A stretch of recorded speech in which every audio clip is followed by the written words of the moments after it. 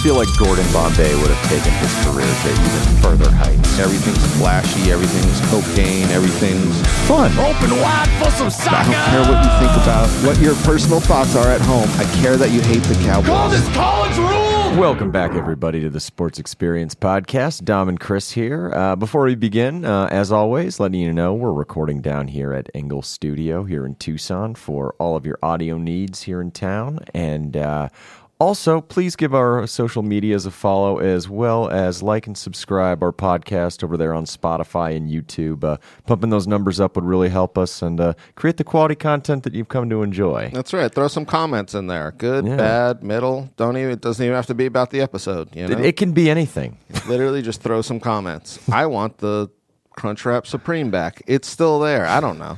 Please bring back Crystal Pepsi. We'd there like you go. that. See, that's actually a legitimate comment. And then both of us would like it, and then hopefully you'd subscribe, and we would get on the ball to bringing it back. And then we get sponsored by Zima. This is where we're headed. Come on. Yeah, Zima. Please take us. We are a Zima podcast. I don't know if you know. Pro this. Zima. I don't think I don't know if I've ever actually had one, but I know I'm pro Zima. I feel like I almost got diabetes from drinking too much Zima once.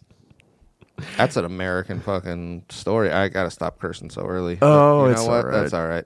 Who are we talking about? And what are we doing? Because we're in a block episode again. Another block episode. Baseball just started back up, so we're getting into baseball. Who we got? We've got a brothers baseball block. So famous Major League Baseball players, two of them, who are brothers. 3 Bs. 3 Bs. Triple B, like Guy Fieri and Triple D. That's right. Only way better and less hair dye.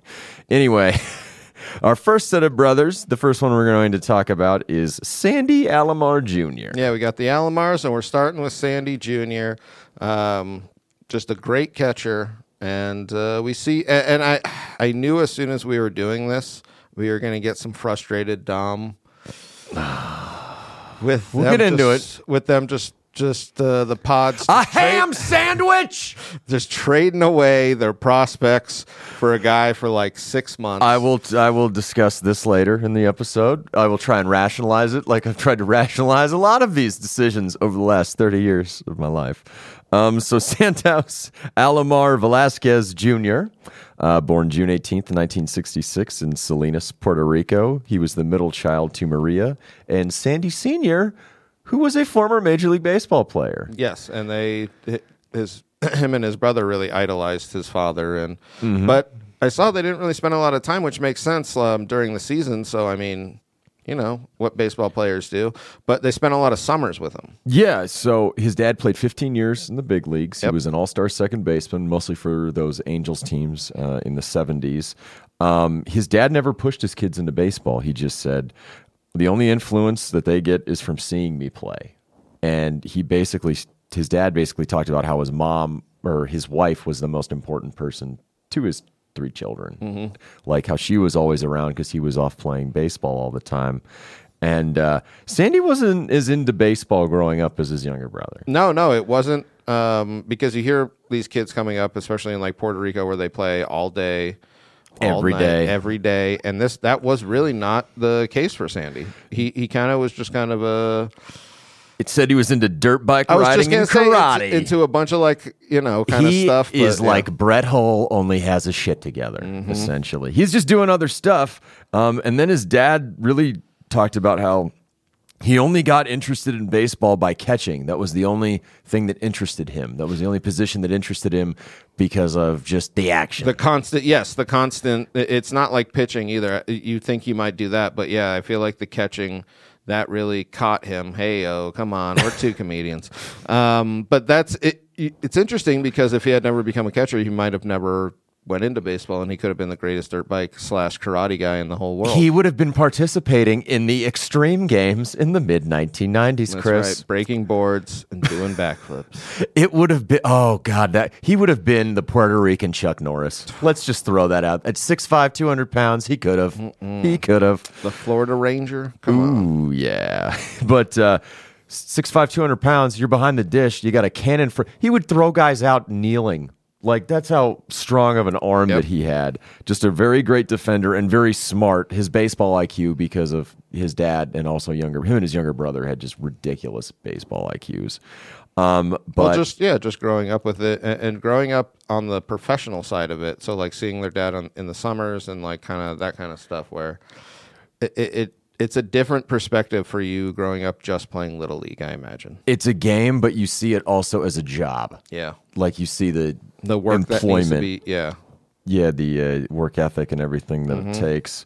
He ends up graduating Luis Munoz Rivera High School in Puerto Rico, and he's signed by the San Diego Padres on October 21st, 1983, because in these days, if you didn't know, Puerto Ricans weren't subject to the MLB draft. They were treated as foreign prospects, which good for them at this time. And at this point, the Padres are actually really good at finding talent there. And I was going to say, him and his brother actually reap the benefits of this because they get to just get injected right into their minor league system, and they're good enough at a super young age to be like, oh yeah, these guys should be.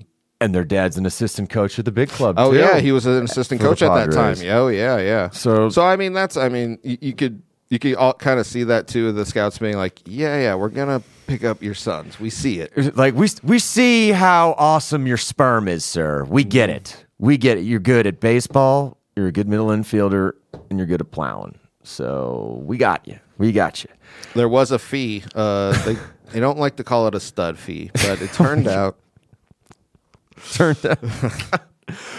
Sandy kind of struggles his first years in the minors, and it's also kind of hard because his younger brother is also, he's doing very well and meeting him at specific levels, even though he's 2 years younger. Yes. His first couple seasons in Spokane and in Charleston are kind of difficult. In fact, he only hits .221 in his first 3 seasons. Well, I was thinking about this because his brother had almost started earlier, where you almost see him like kind of catch up to his younger brother, which is a weird thing to say, but you see that at the skill level where he doesn't like take off right away, right when he gets into the minors. He struggles a little, and then he really puts it together where, In 87, out in Wichita in the Texas League, Roberto's on his team now this year again. He hits .307 in 103 games, 8 home runs and 65 RBIs, and you're thinking, man, he just dominated Double-A. So in 88, he goes to AAA Las Vegas. The problem is, in 1987, the Padres have the Rookie of the Year on their team who plays catcher. Another Puerto Rican Benito Santiago, who, unlike Sandy, is a gigantic asshole, but like Sandy, extremely talented. Yes. He sets the record for a hitting streak by a catcher that year with, I believe, 33 games in a row, hits over 300, and he's in his early 20s. So, unfortunately for Sandy, even when he gets promoted to Las Vegas in 88 and has a fantastic season with hitting .297 with 16 homers and 71 RBIs, he's the co-minor league player of the year with a guy we did an episode on, Chris. Oh, who was that for 88? Gary Sheffield. Oh, I didn't know that. Yeah. Oh, wow. Gary Sheffield out in Denver. I was going to say, because I saw he won this 2 years in a row. Yeah. Which at that point, because he comes back to Vegas, 89. Yeah, because he gets a cup of coffee in 88 with the Padres, but it's like a September call-up. Yes, it's a barely, hey, what are you doing up here? Hey, kinda. come up here to get your first major league hit, and we can have 3 people named Alomar on the field at the same time. Yeah, I've been in the show. You've been in the show? I've been in the show for 20 days. Like, that's kind of how it was, you know? Exactly. So he's back down in Vegas in 89 and dominating. That's the thing that... Which is sad because he should be on another team. Like, I mean, I would have liked for him to have played for the Padres, but he should have been on another team. And I won't say it's not, or I won't say it's shitty, but it's kind of not fair. Yes, because they have nowhere to go. They haven't been able to trade him. I guess before this season, 22 of the other 25 MLB teams were inquiring whether they could trade for him, but in Las Vegas that year, again, he hits .306, 13 dinger, 101 RBIs. That's amazing. He threw out 34% of the runners on base, and like you said, minor league player of the year. And this time it's not Co. He wins it 2 years in a row. He had this quote where he said, "It means a lot to me. The way I felt, I was so frustrated, I figured there was no way I'd win it again." So, like, it's perseverance. It's just like, man, I'm in a crappy situation. No one's going to pay me. I'll get that September call-up again and just hope they'll trade me somewhere else. And that's really what happens is they realize they can't sit on him for another year. And the Padres make a great trade to bring in one of these guys who plays for them for like a decade. So I've tried to rationalize this, Chris, and this is all I can think of. Okay, so in the winter of '89, the Padres are coming off a season where they finished second in their division to the Giants in the NL West. They need one more bat in their lineup, and what they have is a talented minor league catcher who won't play for them, and they have a glut of middle infielders. Templeton's still playing short, but you have Robbie Alomar, Joey Cora played in '87. You have Bip Roberts on your roster. I mean, you want to get rid of it and see if you can get like a proven guy to maybe take you over the hump and get you in the NLCS. Oh, do they fuck this up royally? It is, and it's and not for who they get, but what ends up happening. I was just going to say, sometimes this is just the bad luck in baseball where it on paper, when it happens, that looks like a great trade. What happens after that is just bad for any Padres fan. I can't even imagine it. And this is kind of what sucks too with baseball is when teams have just too many guys at one position, they end up trading and it doesn't go as, you know what I mean? Yeah. It doesn't necessarily benefit the team. It doesn't help them. So on December 6th, because the Cleveland Indians have just lost Jake Taylor. Yep. They are in need of a catcher. They're in need of a catcher. He just retired. Randy Newman is singing songs on his piano. Making a couple of Olympic swimmers, a couple of athletes out there. Making the league minimum. No more. He is not making the league minimum. I didn't know they still had baseball in Cleveland. I don't know they still had it in San Diego either. So he gets traded to Cleveland for one Joe Carter. Joe Carter. So it's Sandy Alomar, Craig James's brother, who did nothing for them, Chris James, but Carlos Baerga, who made multiple All-Star teams for the Indians and was a huge part of some of the success we'll be talking about later. This was the biggest move because it started everything for what we'll talk about for the Indians and Sandy down the road throughout the 90s. Two just great defensive players. And I think that's... Baerga was a 300 hitter for like a half a decade. He was really good. Yeah. I mean, he was an all-star second baseman, but you're not overtaking the other Alomar. No. Until they trade him away, goddamn. But we bring this up because Joe Carter lasts one season in San Diego. 1990. And you gave away all of that. You traded Jay Buhner. He's got a rocket for an arm. You traded Jay Buhner for Ken Phelps. Everybody said Ken Phelps. But that's really what it felt like with this trade, where Carter's not bad, but you really trade away your future. Well, and the Indians were just trying to shed payroll. Carter didn't want to come back to Cleveland, and they were like, well, you're going to make too much money. We got to get rid of you to somewhere else. Yep. And this was basically a godsend for Sandy because in 1990, it's his season for Cleveland. They're a bad team, which means A, he gets to play right away, and B, gets to show everybody how good he is. He's the immediate starter at catcher. His first season, he makes the All-Star team. The first starting rookie catcher in an All-Star game in 1990.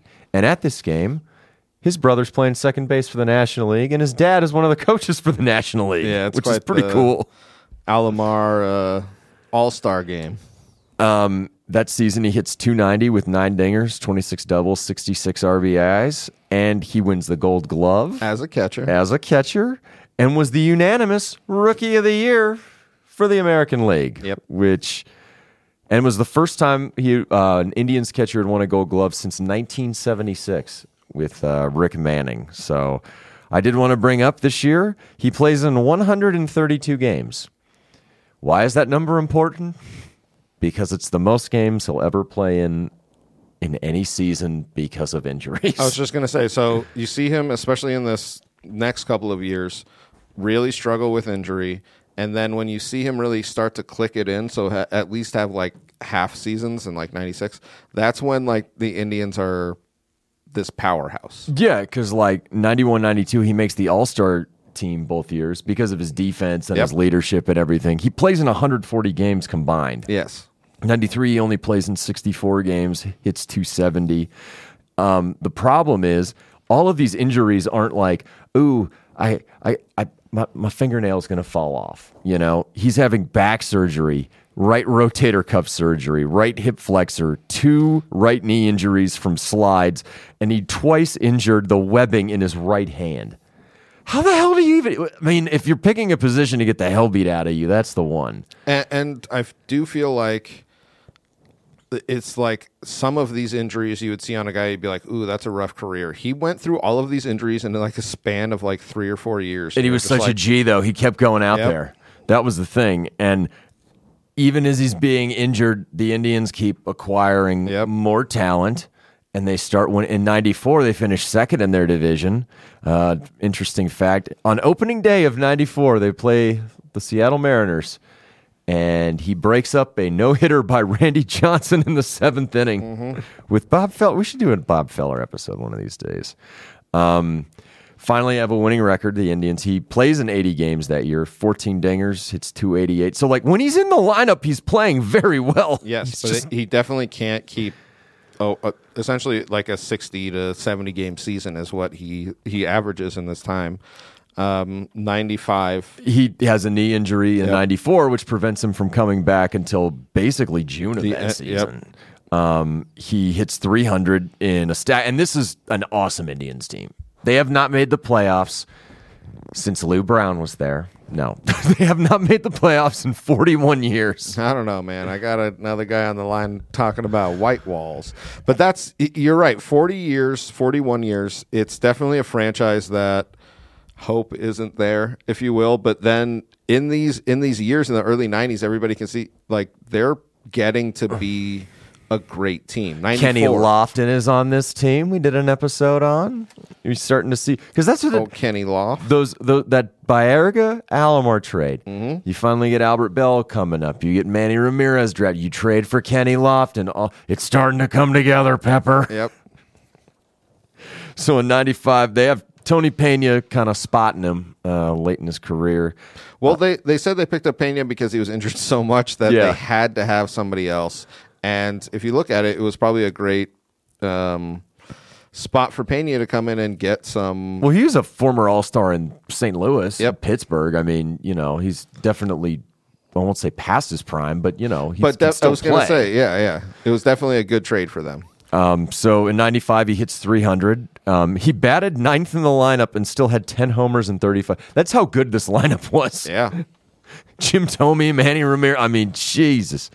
They go to the postseason for the first time, and they go 144. Imagine, though, coming in like a Baerga or a Sandy Alomar in 1990 to that horrible state, because they moved into Jacobs Field in 94, but playing in that old Brown Stadium. Oh, yeah. Where they had 10-cent beer night, everyone. That's what everyone's talking about. It's one of the greatest nights in baseball.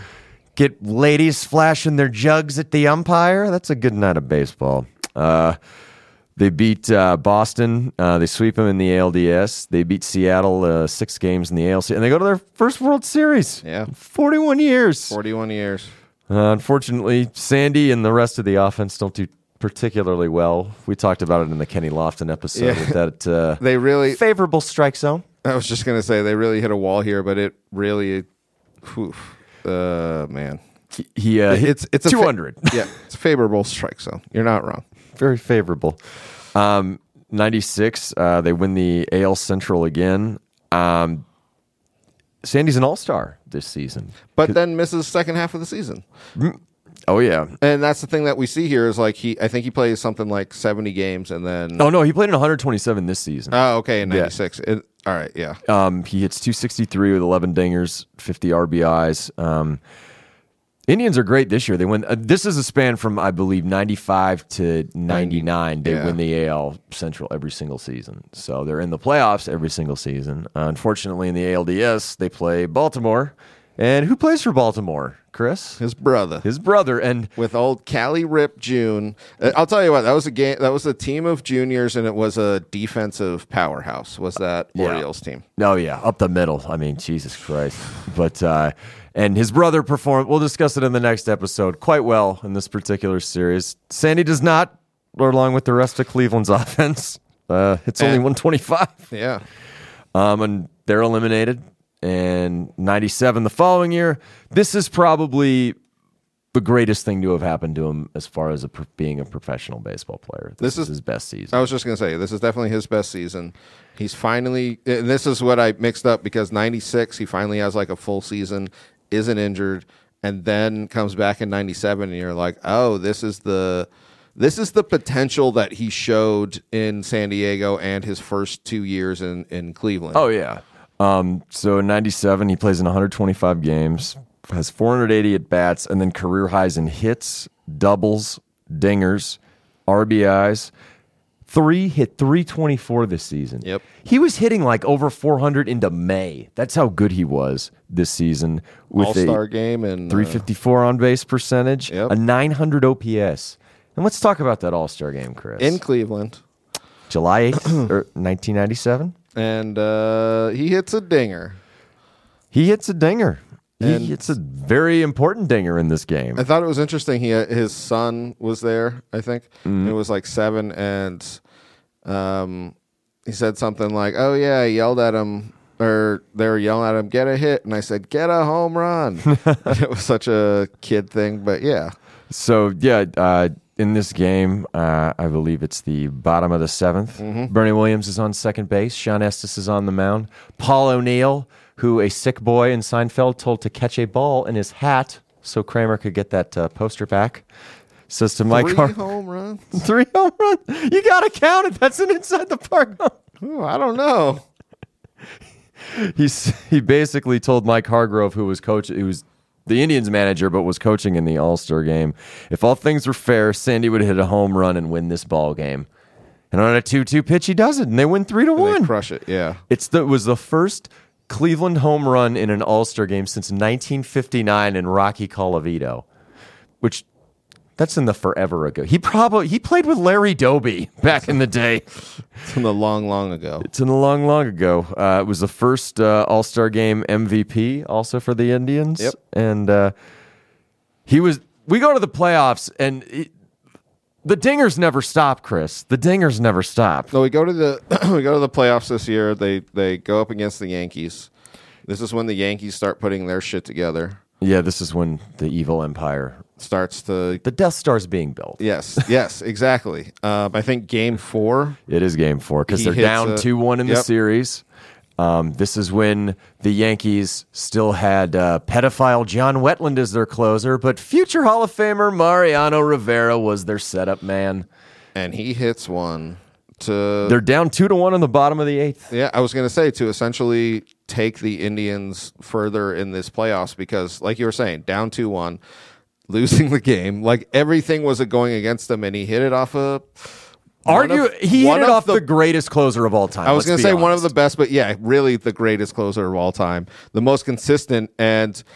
He hits this opposite field shot off him on a 2-0 pitch. He just takes it opposite field in the right field and ties the game at 2. And then in the bottom of the 9th, he wins the game again on a single.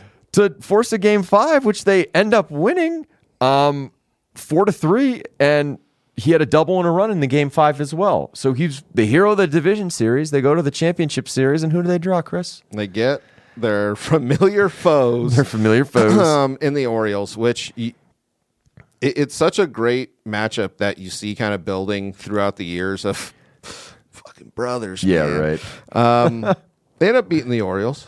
Yep, he hits a homer in Game 4. Yep. They win them in 6 games, and then they go to the World Series and play the Florida Marlins in a very exciting World Series for Florida.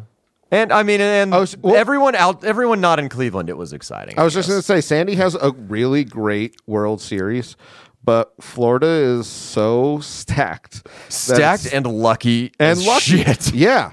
I think in the World Series he hits 367 with 2 home runs. He does. I'm just saying. So like he has an amazing World Series. They didn't have the luck on their side. If Jose Mesa just keeps his shit together, it doesn't even. And if Bobby Bonilla doesn't hit that home run, do you think he had earplugs in, Chris? Such a crazy. It's just to think of just little things that would change. I mean, Cleveland winning that World Series over the Marlins. It just... Oh, my God. That had to be heartbreaking because, you see that Renteria single over Nagy. You're like, Is he? No, God. And for him to have to watch that from behind the plate. Yeah, dude, from behind the plate to see it. Just depressing. Oh, man. 98, he makes his final All-Star game. He made 6 All-Star games, which for a guy who never played more than 132 games in a season is pretty damn incredible. No, it really is. And he was that great of a catcher, where you saw his potential, especially in 97, but kind of played with a lot of hardcore injuries. Well, and while he could hit, his main, what he brought most to the table was his defensive play, his ability to call a game and handling a pitching staff, and just his overall leadership. That's what everyone swears. And I couldn't find a single player on those Indians teams who disliked him. Yep. They all had nothing but nice and positive things to say. And they said it was the leadership that you want by leading by example. Yes. Yeah. Not rah-rah, but more like, here's how you be a professional. Yes. So 98, they win the division again. Unfortunately, they lose in the championship series to the Yankees in Death Star fashion in 6 games. 99, though, was probably their best chance, I would say. They win the AL Central. Sandy's brother comes and plays for the Indians. Yes. And this lineup might have been better than the one in 1995, actually. Well, they say defensively, this is probably the best. Well, you had Alomar and Vizquel. Alomar and Vizquel. 20-something odd gold gloves between them. I mean, you know what they called them? The Eiffel Tower, because they were tag teaming. Oh, they were tag teaming with a little extra, which we'll get into in the next episode. It was Chris. a bit of the old what's good for the double team. Woohoo! Sandy's only limited to 37 games, but still hits 307. He was their final hitter, and he's still hitting up over 300. In the ALDS, they're up 2-0. We talked about it in the Lofted episode, and they just completely implode. They completely implode and lose the last 3 games to lose the series. And then in 2000, his final season in Cleveland, he's 34. He starts splitting time with Einar Diaz at catcher. Plays in 97 games, has a nice season. I mean, 289, 7 dingers, 42 RBIs, but they don't make the playoffs. And by that point, Cleveland, ready to rebuild. Ready to go in a different direction. Yeah, so he ends up going to the White Sox. And this starts the point in his career where he's going to teams to basically be Jake Taylor. Yes, seriously, to coach the up-and-coming catchers and also handle the pitchers. The both of that, where he's just like this veteran catcher that's like a leader or almost like a first base coach behind the plate. Yeah, he's your catching coach already. Yeah, and also your pitching coach too. And much like Kenny Lofton we discussed, he's such a nice guy. Yeah. That he probably extended his professional baseball career by an extra 6 years. Especially when you see he really bounces around here a bit, But I think teams are realizing, look, he's not going to play in a hell of a lot of games for us, but you know what he's going to do? Make our catchers and pitchers better on our roster. Because, he starts bouncing around starting in 2001. It goes to the White Sox, then the Rockies, then the Rangers. A couple of years there with the White Sox in 03 and 04. He plays with his brother again. Yep. But they were both at the tail ends of their career, and they were both just kind of sporadically playing. But I do love the fact that they meet up and play with each other twice. 3 times if you count the Padres. Oh, yeah, I guess that's true. They did kind of play. Technically, yeah, you're not wrong. And that was probably where they played the most together. Maybe in Cleveland. Cleveland, probably. Yeah, probably in Cleveland. Then he plays for the Dodgers and then the Mets. Finally retires after 2007. And then in 2008, 2009, he's the catching instructor for the Mets. And then after that, because, like I said, that was the first move that made Cleveland a non-laughing stock of a baseball team. Yep. He's beloved by that. I mean, he's in their franchise's Hall of Fame. He goes back to Cleveland in 2010 and just starts coaching. I was going to say, you see the transition to coaching being so seamless with him. It's like his dad. Yes. Essentially, because his dad, much like him, and we'll get into how, I won't say, let's just say his brother had a much more illustrious MLB career, as he didn't spend as much time on the disabled list. Sandy could have enjoyed that as a catcher, unfortunately, for injuries. But no, he was a perfect fit to be a coach. Mm-hmm. He's been through, I think, 3 different managers with the Indians. Every new regime just keeps him on because of what he means. Terry Francona, former U of A Wildcat, who's now the Indians/Guardians coach, said, because he was in Cleveland when they first acquired him, he said he was the best catcher he had ever seen, and that included Hall of Famer Gary Carter. So that's pre-injuries. Pretty wild praise. He said Gary could drive in 100 runs a year, but Sandy was the better overall baseball player. Yeah. So, and he has kept him on. He's still coaching there now. He's been there over a decade. So, did want to bring this up. 20 years in Major League Baseball for him as a player. Mm-hmm. As a player, 1,236 hits, 112 dingers, 588 RBIs. He hit 273, which for a catcher is pretty damn good. Over 20 years. Yeah. You know what I mean? Where, like, his batting average dips at the end of his career. If he had those healthy seasons from 91 to about 99, we might be talking about, I won't say Hall of Fame Sandy Alomar, but it would be definitely a different discussion than what if. Still a 6-time All-Star, a Gold Glove, a Rookie of the Year, and an All-Star Game MVP. Yeah. Which, nothing to sneeze at, and I'm surprised he hasn't got a head coaching job in Major League Baseball now. It makes you think maybe he doesn't want it. Some guys see what the head coaching is, and they're just like, no, I don't want that whatsoever. Because I think he's literally... Or he's just happy in Cleveland. Yeah, he's catching coach, he's first base coach, he's just kind of like, no, I'm fine. I've been here for the last 35 years. Yeah. I like Cleveland. But yeah, Sandy Alomar. If you don't know about him, check him out. It's a really interesting story. Definitely.